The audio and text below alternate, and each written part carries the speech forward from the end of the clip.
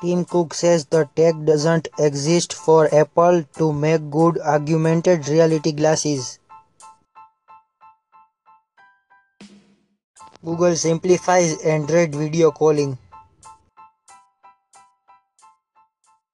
Target expands partnership with Google on voice shopping and Google Express. Facebook and Instagram are down in parts of the US and Europe.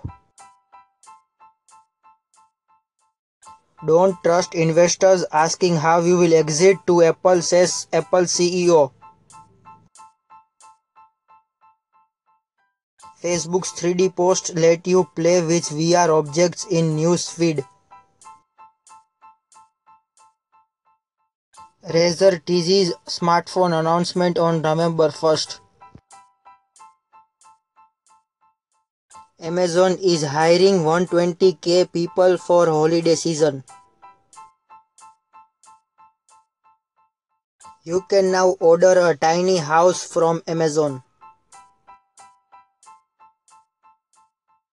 Amazon says it would team up with Apple and Google on Alexa voice assistant. PlayerUnknown's Battleground Xbox One version still on a track for a holiday release.